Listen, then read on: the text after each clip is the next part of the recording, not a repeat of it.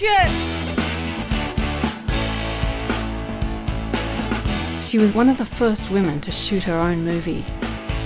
By the time I was 5, she'd made over 15 films. Grabbing the camera from the boys and shooting anything I could get my hands on. I'd win awards and give them to Mum, and she'd put them up on her wall. It sounds like a great mother-daughter story.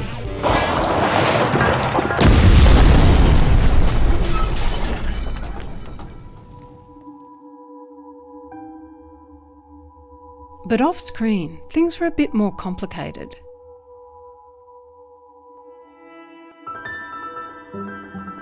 Only fragments of memory remain.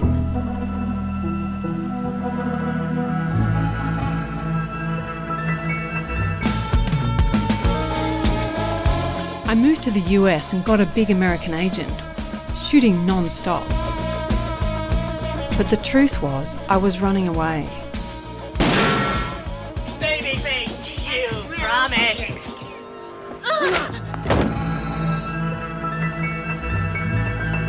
I'd become a cinematographer to get closer to Mum, and it wasn't working.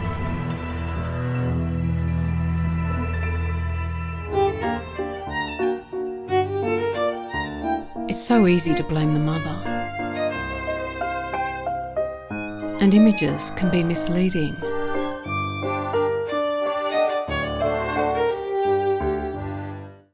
That's the trailer for When the Camera Stopped Rolling. Hello, and welcome to the Cinema Australia podcast. My name is Matthew Eales.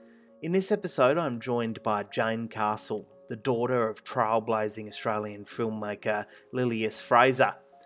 Castle's new documentary, When the Camera Stopped Rolling, tells the epic tale of her mother's extraordinary life, her fascinating career, and their challenging relationship.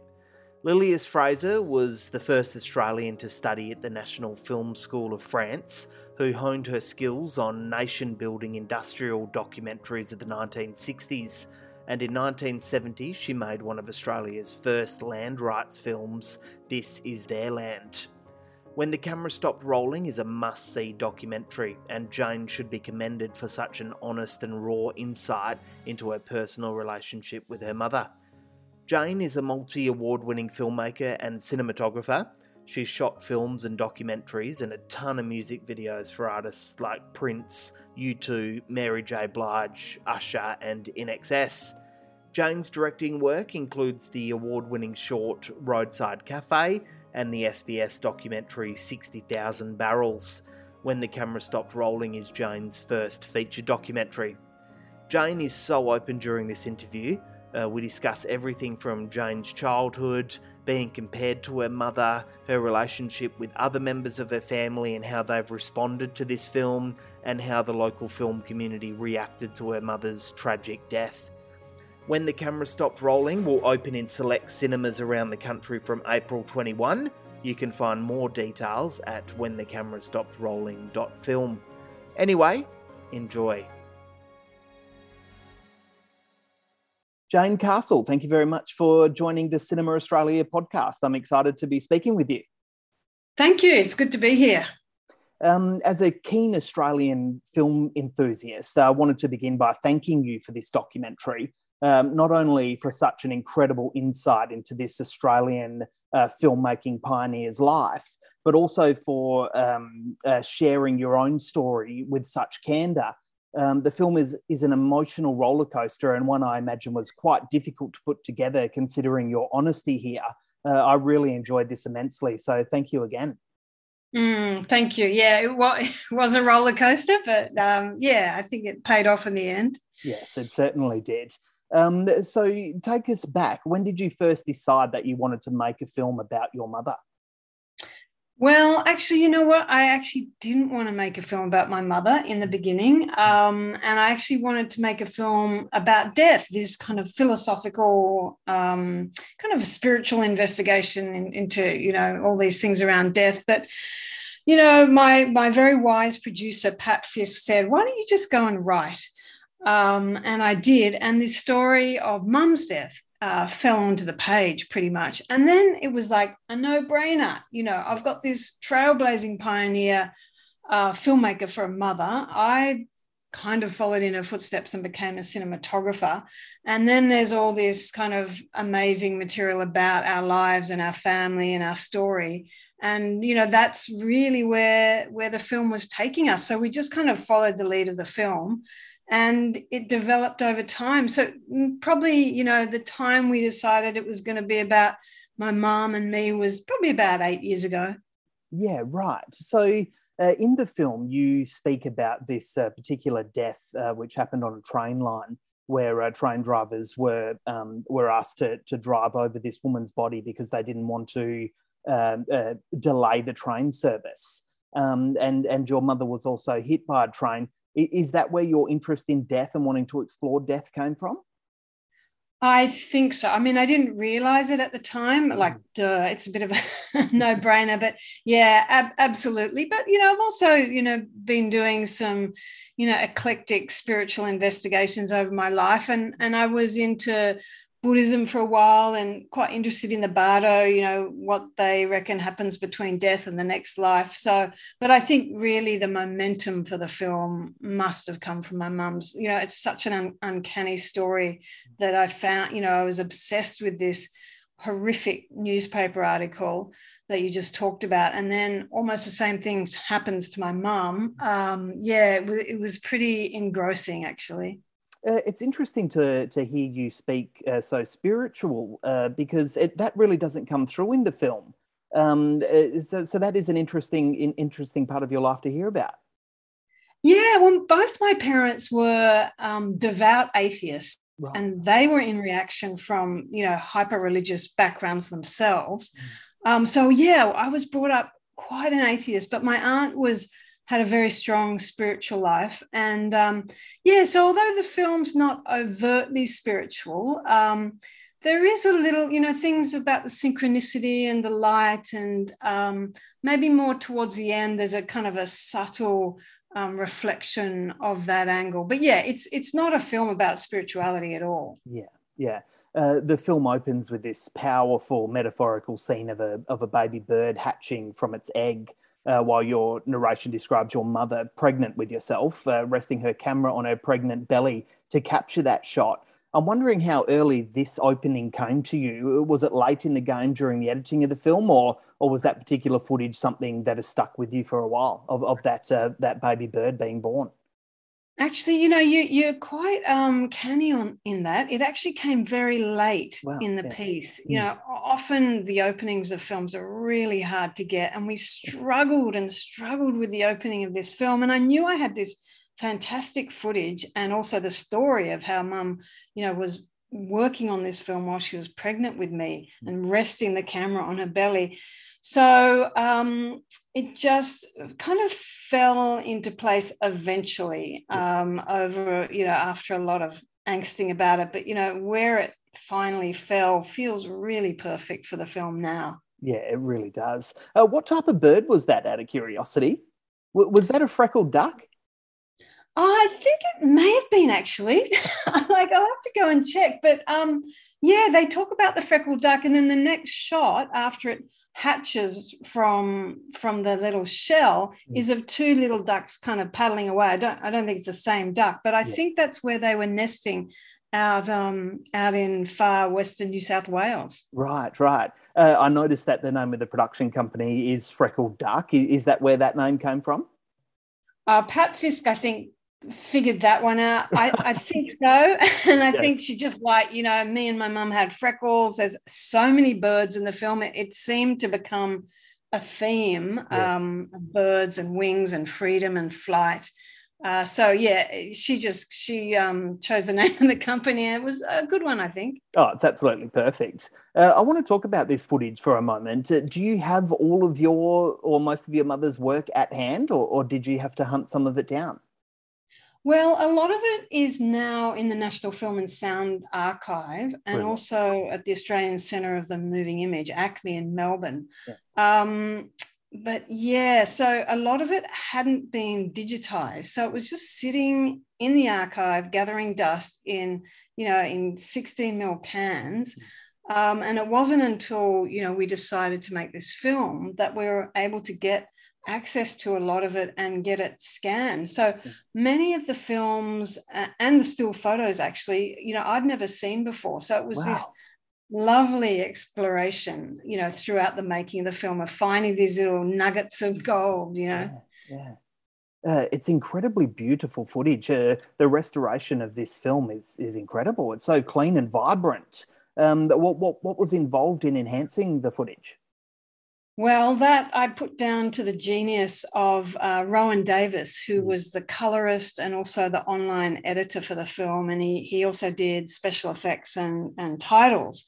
And it took a long, long time. We just put so much care into it. And luckily, it was during the kind of COVID lockdown time. And so I'd go in and we'd both have masks on and I'd be sitting up the back, and it kind of gave us a bit more time because, productions had pretty much ground to a halt. Yeah. And, his expertise, Rowan's, got 30 or more years experience in this field. And also, he just loved the film. So, some of that footage, we went through and, we got rid of little bits of dust and sparkle here and there, and other parts of the film we decided to leave raw. Yes. Let's see it in its kind of scratchy, dusty state. But for some of those really important pivotal scenes, we really spent a lot of time cleaning them up and putting them through lots of processes with this hyper expensive equipment that Rowan has. Yeah. It's so beautiful. It's as I said, it's so clean and vibrant. It just bursts out of the screen. How accessible is this kind of footage? I mean, you're her daughter. Is it easy? Was it easy for you to access? A lot of her films were actually for either Film Australia or for companies like mining companies or the Australian Wheat Board. So a lot of those films are accessible. In fact, a lot of the films are what they call orphan films, like the original owners don't even exist anymore. Wow. So it was a major kind of task to track down the origins of all these films in order to be able to use them. And there were a whole lot of various copyright issues involved, lots of different copyright holders. So we had to get permission from all of those, and it was a really big job that Pat Fisk had to undertake. I don't know if she'd do another film that's so heavy with archive again. We didn't realize at the beginning how much archive would be using. Mm-hmm. That's really interesting now, and it's kind of piqued my interest a little bit. So was there any particular footage or any particular film that you weren't allowed to use because of copyright? I think that we were able to use everything in the end. We had to, we've got a Prince music video. That was a nightmare. We had to track down his estate. Yes. We're just a little documentary film. They weren't going to make a huge amount of money out of us. Yeah. We've got some footage from U2, so we had to track them down and, their company down in Dublin. And we've got this B-grade horror movie I shot called Leprechaun 2, and we had to kind of find them in America. And, some of them, just charge, so much because they just, they're just money-making machines. But we pretty much, through our tenacity and determination, we pretty much were able to use everything we wanted to, which is amazing, actually. Wow. You mentioned before about, you hadn't seen some of this footage before of your mum's. How often did you watch your mother's films growing up?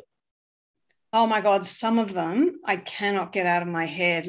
Especially the music, like these theme songs. And when we were like watching them again, it was just like, oh my God, I feel like I'm 6 years old sitting in the living room.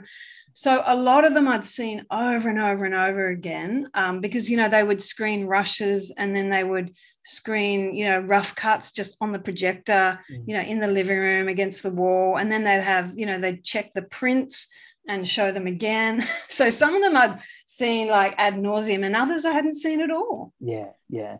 So was that something that you were forced to do at the time, to sit down and watch the films, or was this something that you just had an interest in? You wanted to support your mum? Oh, it was more like it was kind of a bit more random. It's just like fairly chaotic household with film crews coming and going, and the business was really a big part of the family. So there was always this big production kind of machinery going on, and us kids, we just kind of got caught up in it, sometimes got involved in it, often be thrown in as extras, or our friends thrown in as extras, or even main parts in some of the movies. So it was all just kind of part of that big mix of family and filmmaking all thrown in together. Yes, wonderful. You're a cinematographer and a filmmaker yourself. Do you remember being critical of your parents' work at the time? Were you watching it from a critical point of view and thinking about what you would do differently or how you would have shot that particular scene? No, actually, what it's like sometimes when you have with your parents, you just, whatever they're doing, you just think, well, it's normal, like nothing special. Yeah, my mum's a trailblazing pioneer. No big deal. Yeah, they made the first land rights film in Australia. No big deal. So I really, and watching them, it was quite chaotic, as I said, and also there was always money problems. So what I saw was like, I never want to make films when I grow up. Like, I know I don't want to have this mess and chaos. But then, when I got to film school, going against what I had decided when I was 19, then of course I got a bit snooty, actually. I just thought, arty, and their films are just not very arty. They're very, they're craft. They're doing a good job, but they're not like works of art. So I was a bit snobby for a while. And now I think I've come back around to really appreciate what they were doing, especially my mum in a man's world back then, like all those glass ceilings she was breaking through. Yeah. That's so interesting what you said then about being a kid and how you view your parents' work. This morning, my 8-year-old son was watching Spider-Man on TV. And I've sat in a room and interviewed some of those actors in that film, and I tried to explain that to my son, and he didn't care at all. He was like, "Oh, good on you." Yeah, whatever. Yeah, there's just no interest at all. Do you feel that you learned anything new about your mum while you were looking back through this old footage now? Oh, lots, actually, and I interviewed, like originally we thought we would have interviews throughout the film. So I interviewed probably about, 15, 20 people. And wow. So I learned a lot about her life, including actually a couple of affairs that she had, which was nice, juicy information that isn't in the film. Wow. So that was interesting. And it was more like also going through her letters and diaries. I feel like I learned more about what made her who she was and what made her tick. And she had an issue with drinking at one point, and then she got sober, and just kind of, it was interesting to find out the roots of that, the kind of trauma that she experienced as a kid, which really helped me make sense of the decisions she made later in her life. And then, it comes out in the film too, more like an artifact of that life that you see up on screen. Yeah, and that's interesting that you just mentioned those interviews then. So did you originally set out to make this documentary like a talking head style documentary? Yeah, well, I did. It's funny, I've always had this kind of creative urge and like wanting to really, in fact, I really wanted to make an art film, like personally, just go around getting beautiful shots and put them all together. So that was my main thing. But then I thought, well, Mum's the interesting character here. She's a historically important figure, and I need to find out about her and, get people talking about her. But it just, that footage just did not gel. Like the film just kept spitting them out, those interviews, one by one. And, maybe it's quite a challenge to actually integrate interviews with historical archive footage and kind of contemporary art footage. Yes.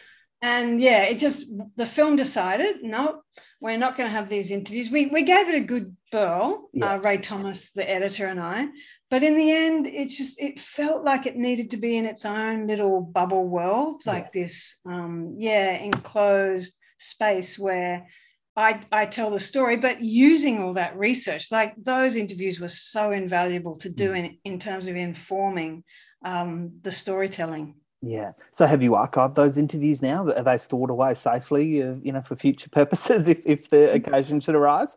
Yes, they Good, are. And we good. are thinking, if we can get some funding, we might, build them into a website so that they're available for people to if they want to do more research, they'll have access to all these interviews and to learn more about her life. Brilliant. That's such a fantastic idea.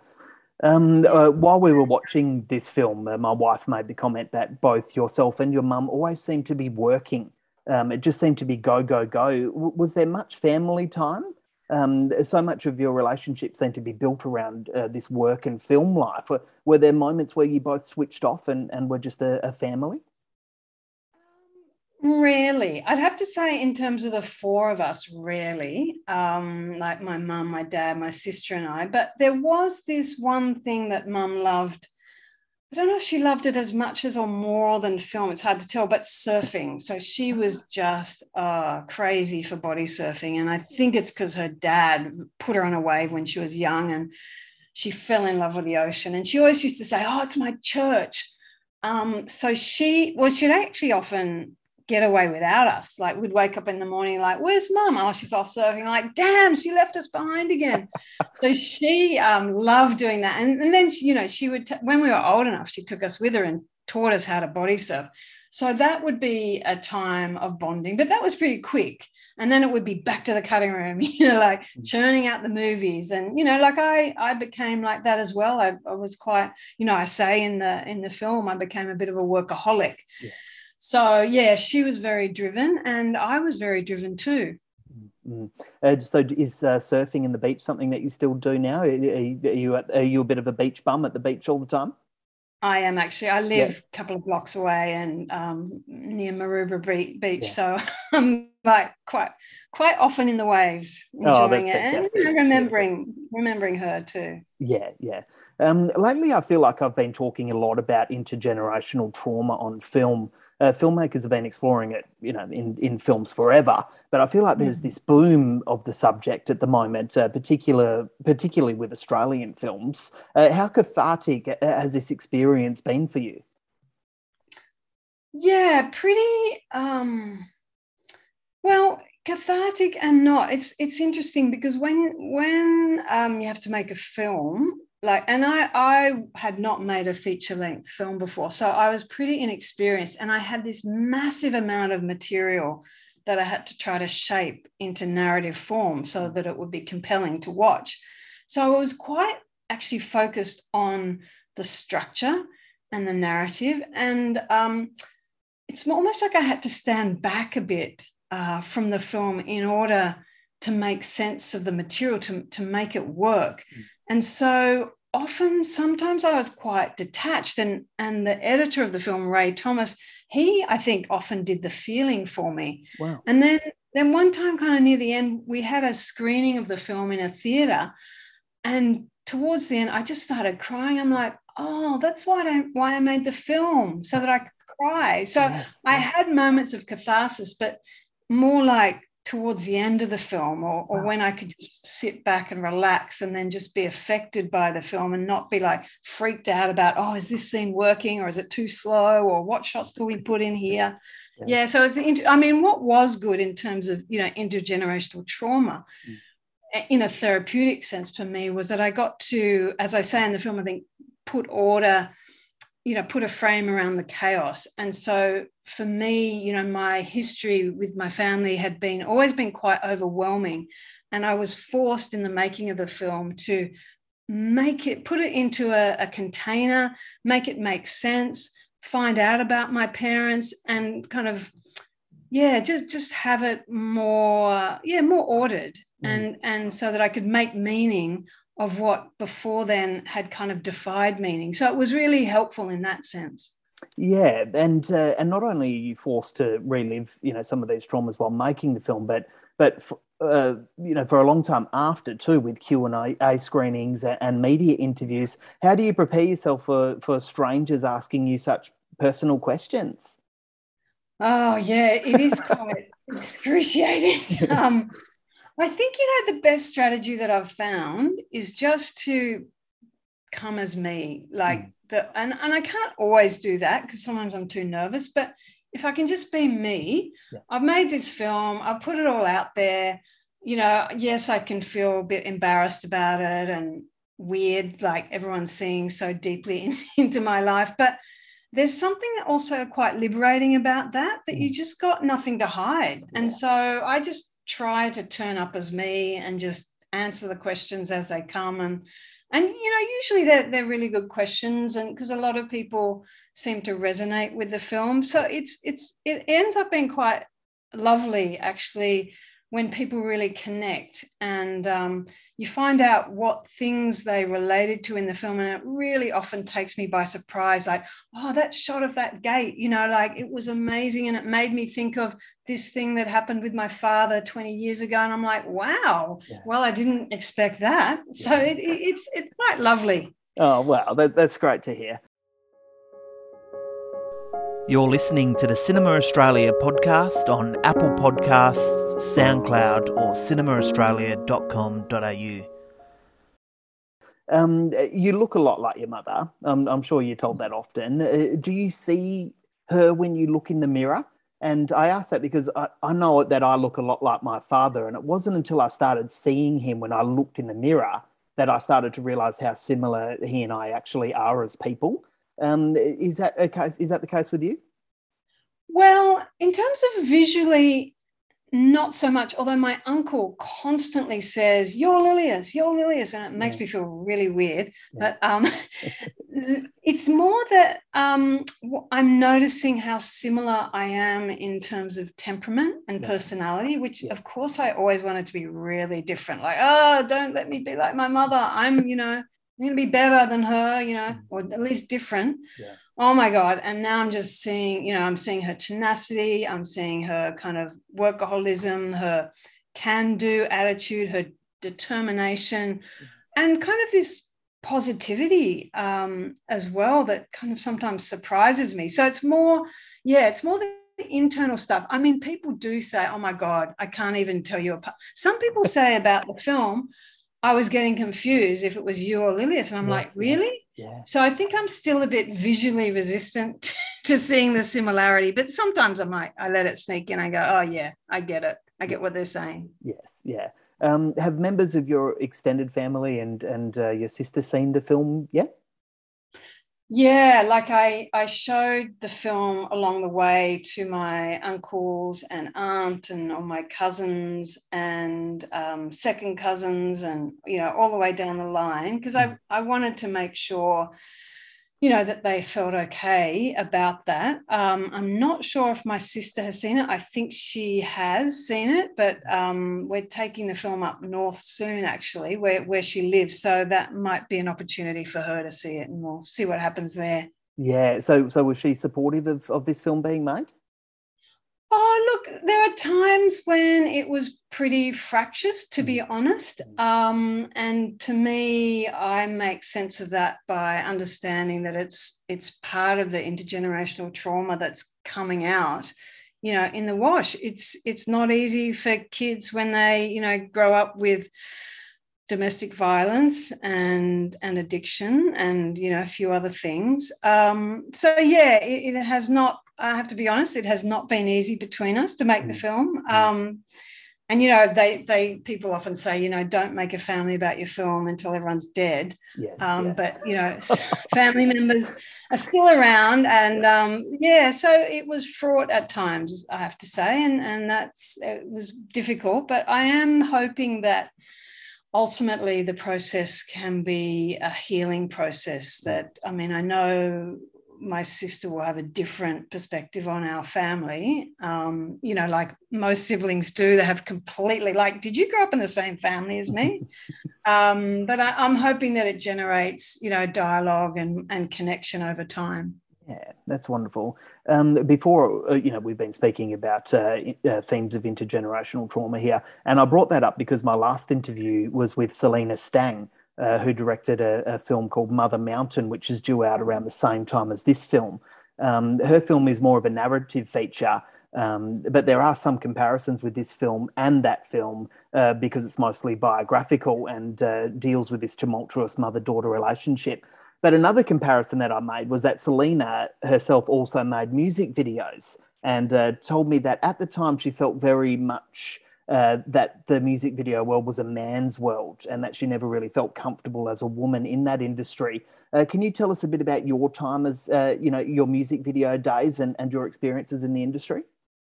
Yeah, interesting. I think that I had a maybe an easier ride because my sister, Claudia Castle, was a music video director. Right. And I worked as her cinematographer for many years. We were a team, and it was kind of like, well, she's a director and often the producer, and I'm the cinematographer. And we were a bit, we were just stronger, power in numbers. Yes. And we were able to kind of withstand some of the, a little bit of bullying or lack of respect that comes, not all the time, but from time to time. And it was good to work together. And then we had my mum, Lilius, behind the scenes, advising us, and, we'd run to her for like, oh, what do I do about this or that? And she would give her sage advice.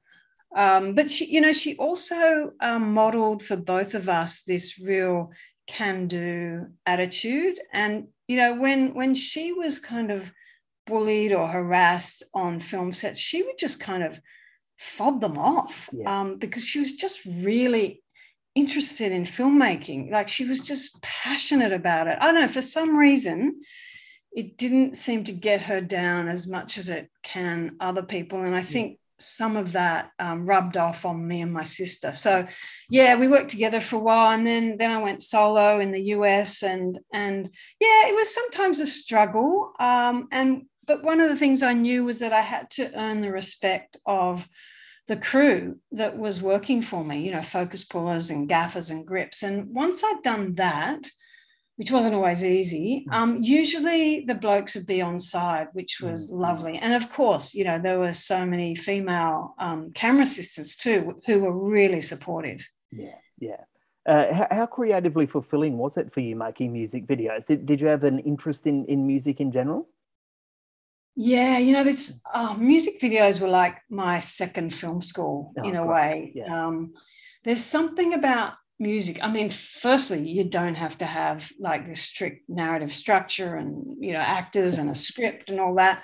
And there's something about the confluence of music and image that kind of generates this creative, it's almost like a third, it creates another creative realm. And so there was so much room to experiment and try things out and play with new bits of equipment and just like, oh, look what's happening over there. Let's just run over there and grab that thing. The light's just hitting that thing. And you could do that in music videos, which there's no way you can do that on like narrative films, feature films. Like, it's just has to be so rigid and controlled because time is money. Yeah, I got a lot out of shooting music videos and, made some beautiful images that I'm really proud of too. Yeah, maybe it's simply because I don't watch enough of them now, but I feel like the art of music videos is fading a little. We used to have these primetime shows in Australia like Video Hits and Rage, dedicated to hours and hours of music videos on television. But now I feel like they're a bit of an afterthought for music artists. Would you agree with that? Yeah. Like, I was so lucky. I think it was like the 80s and the 90s, and it was this golden age of music videos where they used to be, just people made them in their living rooms, and they just used to be there to illustrate the songs. And then the record companies realized that the music videos really could help sell the song. And so they started to put money into it. Yeah. And so people were really focused on developing this art form. And it was often an art form, not always. And so there was this lovely kind of growthful era. And then, I don't know, I think then it just became much more about image and money and seriously the realm of record companies. And I don't know, I think there are still really good music videos being made. But, since digital has come along, there's been this democratization of filmmaking. And so now people are kind of making them amazing music videos for free, but I think it's a bit harder to break new ground creatively. Yeah. That's my sense. And the quality, yeah, you don't see them. I mean, there's this music video festival called Clipped in Australia. Yes, yeah, great festival. Yeah, fantastic. And I've judged it a couple of times, and the quality of work is just off the Richter scale. I'm just like, oh my God, that's amazing. Oh, that's more amazing. Oh my God. And it's just blows me away, the standard. But, you're right, it's kind of been siloed off into this little kind of niche area when it used to be, you get up on Saturday morning and watch Rage, you'd be still on, or you come home from being out at late and Rage, and all those music video shows. It's a bit sad that it's moved on, Yeah. I feel like Clipped should be much more widespread than what it actually is. I wish that it got more recognition than it gets. Actually, it certainly deserves that. Yeah, it's a fantastic festival and really good work in it, and it's run really well too. Yeah. Tell us about your relationship with producer Pat Fisk, who produced this film. Pat knew your mother quite well, I believe. Was there ever going to be anyone else to produce this film? Oh, Pat and I just kind of fell together almost kind of in a quite a relaxed way, because I just had this idea and I'm like, hey, Pat, do you want to have a coffee? So I can talk about this idea I've got. And then suddenly, we were making this movie together, and it just seemed to be a really natural fit, partly because we're quite different. And that really worked for us, I think. Like, Pat is very pragmatic. She's super experienced and, a talented film director in her own right. And she knew to kind of when to give input and when to stand back. And I think that's a really it's a great skill to have, and it shows a lot of wisdom, because I'm more like introverted and sensitive, and just in the beginning I had no idea what I was doing with making the film, and I needed a lot of space and time to make it. So Pat really held that space, kept kind of pushing me, we have to get this film done, but also allowed the film to evolve to become what it needed to be. And so that we both ended up kind of chaperoning the film into existence. But it was, we talk almost every day. There's always something to talk about, and we're still doing that because we're trying to get the film out. And it's just, it's turned into a lovely friendship, actually, and a kind of camaraderie, because, it was tough. And we had some tough times, as you do when you make a film, moments of crisis and all of that. And we got through it together. Oh, that's great to hear. I get excited when I see a new film of Pat's, because the last one I saw of hers was Oyster in 2017. And like this film, it's such an incredibly well-composed documentary. Did you get the chance to see Oyster? Yeah, it's a beautiful, it's like a reflection or a contemplative, a quasi-contemplative documentary that just, it's quite gentle in its gaze. Yes. And incredibly beautiful. And it just captures that lifestyle of the oyster farmer, and, the ups and downs and the impact of climate change on that industry. So you look, Pat's very diverse. She can move from a film like Oyster, which is quite real, it's all real footage shot, today, to something like our film, which is like almost all archival and very internal, one narrative monologue. She's got a lot of films in her swag, and they're all quite different. Yes, yeah. I was excited to read in the credits last night that Tara Maurice voiced your mother in the film. How did Tara's casting come about? Well, it was really tricky, actually, to find the right person, because we had to find someone, who could be a little bit close to Mum's strange Queensland accent, kind of a bit nasally, but also span this time frame from when mum was young. I think the first letters are when she's in her 20s, through to her diaries when she's in her 70s. Yeah. So, yeah, we tried a lot of people out, and Tara just had that flexibility, and, you know, she was just able to nail it in terms of performance, like the emotional aspect of the performance, like in 1 or 2 takes. And I think we could only afford her, I think, for an hour, right, something like that. So she came over to my place, to my study, with my microphone, and we just did it quite quickly, and she was so professional. I think she did a really lovely job. I mean, her voice isn't really like Mum's, but I think because the performance is so strong that she gets away with it. Yes, yeah. Oh, wow, that's fascinating. I didn't realise that there was such a casting process involved. I thought it might have been a case of you calling up one of your mates and she came around and did it. Oh, no, like it's a big job. And the guy I got from my dad, Nick Barker Pendry, now he was off one of these kind of free actor websites. So he just kind of dropped in, and he was perfect too, because he was actually English, had this English accent, and my dad had manufactured an English accent. So he turned out to be perfect too. But anyway, the whole thing, there were some easy bits, but finding the actors for the voices wasn't that clear cut, wasn't that simple. Wow, amazing. There you go. I want to ask something a bit more serious here now. I feel like I'm jumping to a much more serious question here. Okay. But how did the local film industry respond to your mother's death at the time? Do you feel like she got the farewell she deserved by the local film community? Was she honoured in a way?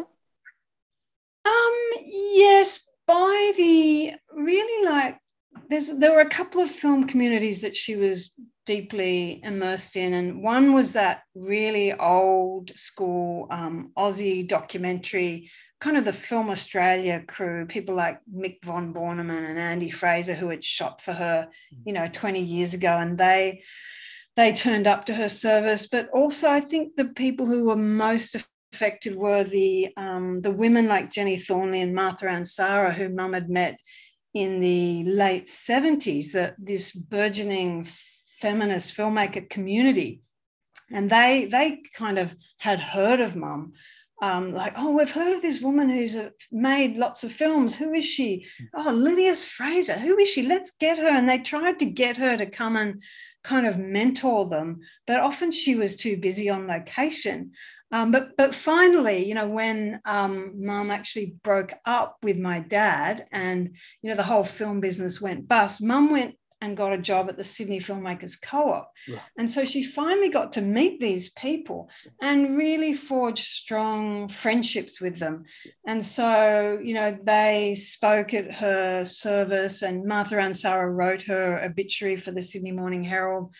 And it was actually lovely to see who turned out. But, the documentary, part of the Australian film industry is a little kind of subsection in itself. So it wasn't like, we had all the big, feature film directors. They'd heard of Mum, and in fact, a lot of them donated to the film, which was really lovely. Oh, fantastic. But I think it was more, she's being celebrated, this classic story of especially women, they get celebrated well after their death rather than at the time of or during their lifetimes. Yeah. There's some beautiful little stories there. Thanks for sharing that. And it's good to hear that those kind of filmmakers donated to the making of this film as well, because it's such an important, I feel like it's such an important story to have out there. I've got a final question here for you. I usually end these podcasts by asking filmmakers, if they keep up to date with local films being released. But I want to, target this one more to yourself. Your mum was a passionate Aboriginal land rights activist, and you're a passionate environmental activist yourself. So I'm wondering if you keep up with contemporary Australian documentary films. Recently we had Bill Code's The Lake of Scars and Sally Ingleton's Wild Things. Do you keep up to date with contemporary documentaries being made in Australia? Yeah, I do try to. And in fact, I just saw recently, I think it's called Wash My Soul in the river. Yeah, in the River's Flow, yes. Yeah. In the River's Flow, yeah, the Archie Roach, Ruby Hunter film. And that was phenomenal. I mean, I even saw it on this massively big screen in Event Cinemas up at Bondi Junction. And it was just stunning.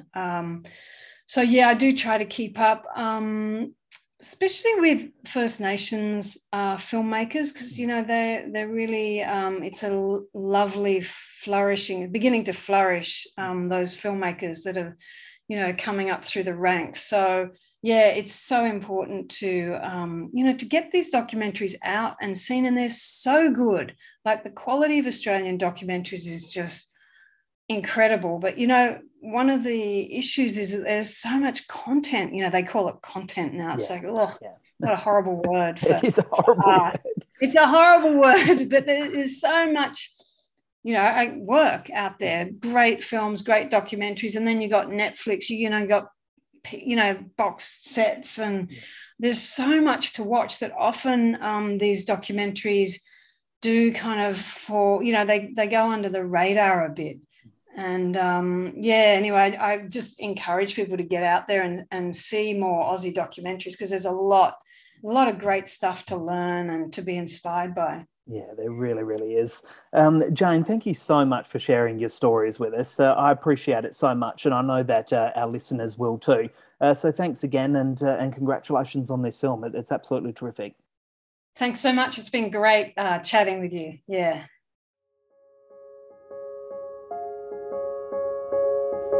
Thank you for listening to the Cinema Australia podcast. You can keep up to date with all the latest Australian film news, reviews, features and interviews at cinemaaustralia.com.au.